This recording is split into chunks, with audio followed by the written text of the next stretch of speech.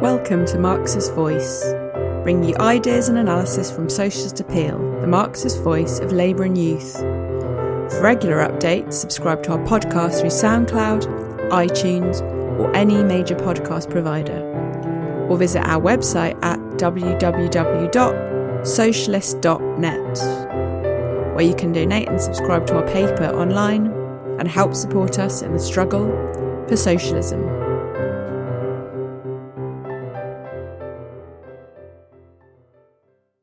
Normally in the show I'd be joined by some sort of guest from the labour movement, but tonight it's just going to be me, and I'm going to be talking about a quite scandalous report that's come to light in the last couple of days.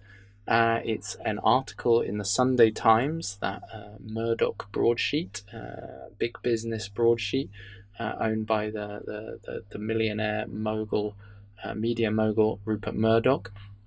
And this report, as the headline suggests, is quite a scathing investigation into the criminal errors, really, that were made by the Tory government in the weeks leading up to the pandemic arriving in Britain. And really, the conclusion is a very damning one.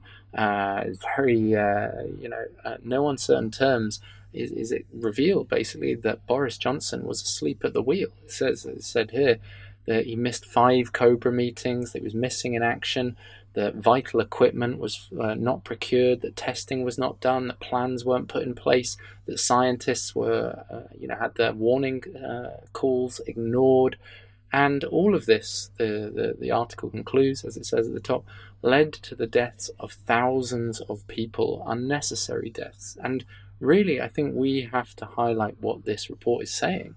It's not saying it in the same terms that we would say it, obviously, but in reality, what this is highlighting is murder. This is highlighting that the Tories, because of their negligence, because of their arrogance, because, actually, as the report itself says, it's incompetence, austerity, and hubris that have led to the deaths of thousands of people. And that is murder, just as the mistakes made by the Tories led to the Grenfell disaster, murdering hundreds of people. Now we're talking about thousands. And it's no coincidence that you see time and time again the Tories putting our lives on the line because of their arrogance, because of their incompetence. They are the political representatives of the ruling class, of the capitalist class. They only care about profits. They don't care about lives. And what this report really reveals is just how far that fact went in the weeks leading up to the pandemic arriving in Britain. And even when it had arrived, the complete kind of apathy and inertia and indifference that the Tories showed at the top because of their contempt for ordinary people, because of their concern just to keep profits going. And really, it's just a litany of fatal errors that are outlined in this report. As I said, it talks about the failure to procure protective equipment, personal protective equipment. And in fact, what you saw was that equipment was actually going in the other direction, to China. Meanwhile, austerity had dwindled British stocks in the NHS down to incredibly low levels. There was a huge scarcity of basic equipment like gloves and masks, and ventilators as well. There was not enough ventilators to match the predicted demand of the crisis. And so Boris Johnson finally, late in the day, appealed to big business to produce these things in what he called tactlessly the Operation Last Gasp, appealing to big manufacturers like Dyson, like Mercedes, and Formula One, other Formula One companies to try and produce these vital machines. But what have we got? A few weeks on, none of these have seen the light of the day. All of the designs, the prototypes, have been ruled not to be sufficient. They don't meet the requirements needed to be used on the ground. And so instead, once again, we see how the free market has been unable to provide. And this again shows, Boris Johnson was just trying to get some nice little contracts for his mates like James Dyson, the head of that famous Brexit supporting manufacturing boss. And meanwhile, we have a severe shortage of these vital pieces of equipment. You also see in the report outlined talk of how there was almost no testing done in the run-up to the pandemic, even while the WHO was saying, test, test, test. They say you must test in order to identify and quarantine people, in order to control the outbreak. But instead, we didn't do any of this. And one of the people quoted is the head of an organisation in Britain that represents private laboratories and testing facilities. And she said it wasn't until the 1st of April that the government got in touch about doing some mass testing. Meanwhile, in countries like Germany, they implemented such testing programs, and the result is today they have a fraction of the number of the deaths that Britain has. Meanwhile, Britain is going on looking like it's going to be the biggest in Europe in terms of the number of deaths, and second only to figures like seen in the USA, where Donald Trump has given even Boris Johnson a run for his money in terms of showing incompetence and a complete failure to get a grip on this crisis. Similar also to Bolsonaro in Brazil. All of these people, these reactionary leaders who play down the crisis, played it down completely until it was upon them, and wasted valuable days and weeks that have allowed this virus to get out of control, exponentially grow. And I don't think it's a complete coincidence that you see these kind of figures showing such similar characteristics. In fact, if you look back at history, you can see that all kind of failed, rotten regimes have always seemed incompetent and out of touch when they face their final moments, in the most decisive moments in history. You always see similar kind of personal characteristics, personal clownish behavior, buffoonish, kind of imbecile types coming to the surface.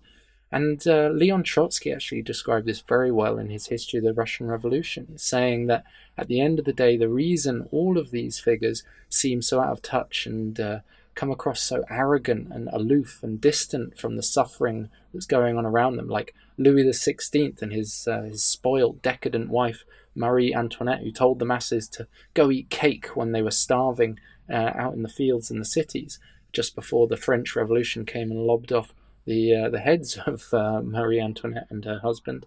Similarly, you see the same sort of ridiculous behavior being displayed by the Tsar in Russia on the eve of the Russian Revolution. You see famously Emperor Nero fiddling while Rome burnt, as the proverb famously goes. And Trotsky says that all of these kind of figures ultimately reflect the same thing, which is the fact that if you defend a rotten regime, if you are the representative of a decaying senile system, then your actions will appear mad and ridiculous, and you will seem impotent in the face of these titanic events.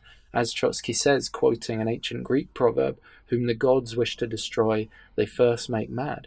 And that's why you see in this report, it outlined how Boris was not just absent from Cobra meetings, but was absent from government altogether. He wasn't even in London for weeks on end. He was busy, drunk on his December election victory. He was celebrating Brexit Day on the 31st of January. He was out in his countryside retreat with his pregnant fiancée, celebrating their engagement and their child on the way.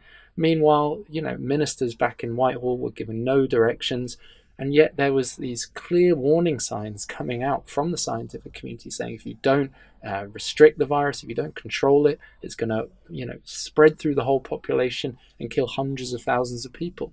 But yet the government, one of the reasons it didn't even bother with testing was it basically was planning for this. Ministers at the top were treating coronavirus just like another winter flu, where you do just let it rip through the population and a few people die, but you develop herd immunity.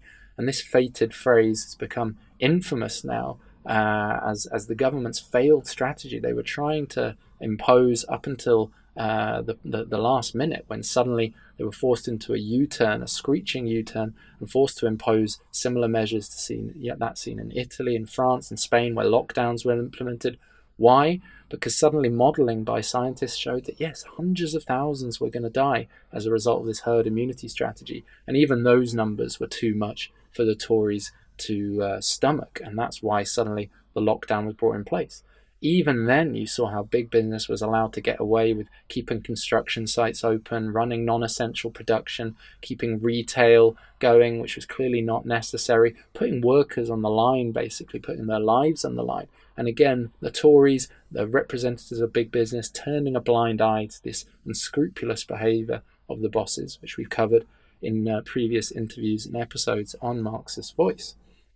But now, suddenly, you see all of this scandal coming to light in the Sunday Times, and all the rest of the capitalist media singing from the same hymn sheet has chimed in. Keir Starmer up till now has been the invisible man, barely criticising the government, only rearing his head to offer up his services to be involved in some sort of national government. Suddenly he's also laying into the government.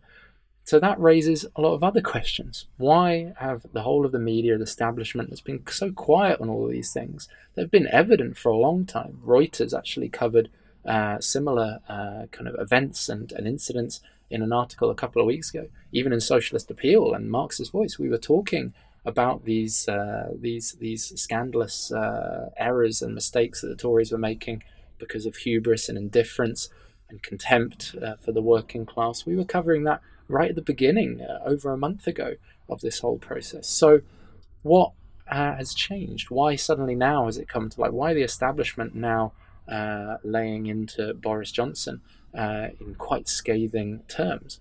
Well, clearly the establishment has never fully reconciled themselves with Boris Johnson. He's always been a bit of a maverick, only looking out for his own interests, ultimately, not the interests of the capitalist class that the Tories are supposed to represent. And this has led him onto a collision course with the Tories over the recent months and the last year. Figures like Dominic Cummings, this Rasputin Svengali-like figure in Downing Street, have waged war on the civil service, threatening to remove the blob, as they call it, in Whitehall and replace establishment figures in the civil service with weirdos and misfits, as Dominic Cummings called them. And of course, Brexit was completely anathema to the ruling class. The serious strategists of capital did not want Brexit, let alone a hard one. And yet that's what Boris was celebrating on Brexit Day. He's lent on this rabid, hysterical layer of reactionary, xenophobic, nationalist types in the Tory party to get where he is today. And that's not just in terms of his leadership victory, but also his December election victory. And now, finally the ruling class is saying they need someone more serious. They need the adults in charge. It also helps now, obviously, that Labour, which up till now was taken over by the Corbyn movement, the completely unreliable elements as far as the ruling class was concerned. The Corbyn movement was in control of the Labour Party, no longer were the Blairites, these big business agents, in control. But and from that respect, Boris Johnson was always the lesser of two evils on behalf of the ruling class, as far as they were concerned. But now you've got Keir Starmer there, who's far more a safe pair of hands as far as the capitalists are concerned. And so he's the sort of person they can do business with. He's the sort of person who, as I said, would be more than willing to go into a national government and share out the blame and the burden and take on some of the pressures of this crisis. So what I think you're really seeing with this report is the fact that the capitalist class are wanting to clip the wings of Boris Johnson. They're wanting to try and reduce the influence of Johnson and Cummings and these kind of clowns and circus acts that have taken over the court and locked, as The Economist said in one of its articles, locked the sensible people away in the Tower of London. They want to get the sensible people back. The adults need to take over. Let the kids go back to playing around somewhere else. And so that's why you're seeing now really this open split in the government between two different wings of the capitalist class themselves. And on the one side also you see how this split is really also a reflection of the wider split in the ruling class over how to handle this crisis. There's one wing that is putting pressure on Rishi Sunak, on Michael Gove, the big business leaders who want the economy opened up, who want the lockdown ended as soon as possible. And they're putting pressure on one wing of the Tory party to open up the economy as soon as possible, to keep the profits flowing in as much as possible. And then on the other side, you've got Matt Hancock, the health secretary, who's been opportunistically joined by Boris Johnson and Dominic Cummings, and they reflect a wing of the ruling class that can see the dangers that lie ahead if the death rate spirals out of control, the radicalized mood that's going to generate, the hatred that's going to generate, not just towards the Tories, but the whole establishment, the whole system, and it could lead to very radical and explosive developments, and they therefore want to keep the lockdown going as long as it's necessary to try and reduce the death count, not for any real interest of ordinary people, but for their own political interest, which is ultimately the only thing, as I say, that really drives Boris Johnson. And so that's a split you're seeing in the ruling class, and in the process of that split playing out, you're seeing them attacking each other. Michael Gove and other figures are assumed to be the leaks for many of the allegations made in this Sunday Times article. So it really, what this has done, it's opened up a Pandora's box. It's quite dangerous from the point of view of the ruling class, because suddenly people can see in the light of day all the cesspit, all the horrible, disgusting, sordid mess that goes on at the heart of the ruling class, at the heart of the capitalist establishment. And that in turn will lead to radicalization and, again, an explosive mood, as I say, developing amongst workers and youth in Britain. There's going to be an inquiry. There's going to have to be an inquiry at some point, and that will be a day of reckoning for the Tories party, for Boris Johnson and these other murderers, who, as I say, whose criminal actions have put thousands and thousands of people's lives at risk here in Britain. And I think the ruling class can already see what's coming. There's a harbinger of big strikes and walkouts already taking place. In the labour movement, in workplaces where the bosses have put workers' lives on the line, where they haven't provided protective equipment. And these strikes and walkouts, as I say, they're a harbinger, they're a warning sign to the ruling class of the dangers that lie ahead, of the explosive developments that are going to lie in store. Because even when the lockdown ends, that's when the economic turmoil really starts. The Rishi Sunak's promised wage subsidies, he's promised funds for small businesses and for the self-employed, but none of this is going to help at all. Instead, what the economists are predicting is a Great Depression-style scenario, like in the 1930s, or even worse. And what happened in the Great Depression? You saw a massive swing, a massive radicalization to the left. And what you had was a Labour government, Ramsay MacDonald's government, elected in 1929, that by 1931 was pressured by big business, by the bosses, into forming a national government. Ramsay MacDonald crossed the aisle, joined the Tories, and formed a national government to carry out the programme of the bosses. That's what they want Keir Starmer, a very similar figure to Ramsay MacDonald, to do today. But he's got his own pressures. There's this Labour leaked report which shows all the scandalous sabotage of the right-wing bureaucracy in the Labour Party over the last 5 years that have prevented the formation of a Labour government, of a left Labour government, sabotage against the Corbyn movement that's angered, very rightly angered, ordinary activists. And imagine now if on top of that you get the formation of a national government where Keir Starmer walks in to protect basically the interests of the bosses. That's going to lead to an enormous radicalisation. What we need is not national unity. What we need is class unity in the face of the bosses. We need class unity to organise workers in the labour movement against the bosses' attacks, in order to not make workers pay for this crisis, but make the rich, make the bosses pay for this crisis.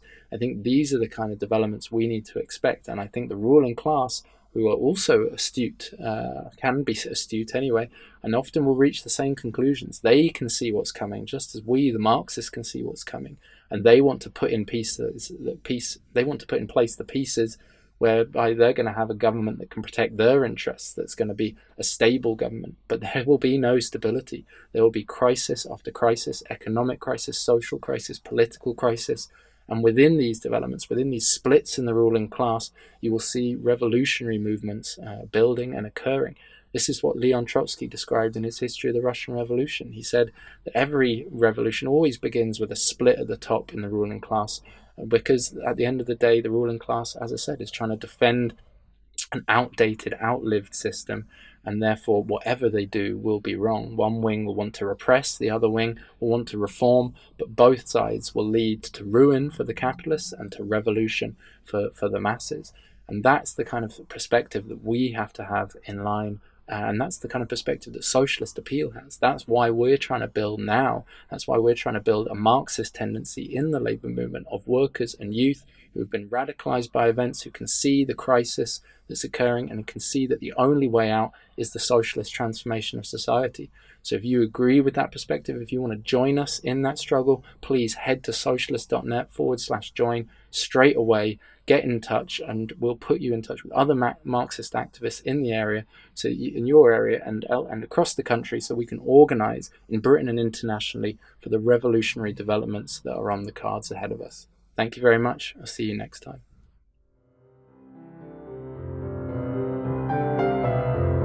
Thanks for listening. We hope you enjoyed this episode of Marxist Voice. You can subscribe to our podcast through SoundCloud, iTunes, or any major podcast provider, or visit our website at www.socialist.net. And if you're able to, please donate or subscribe online and help support us in the struggle for socialism.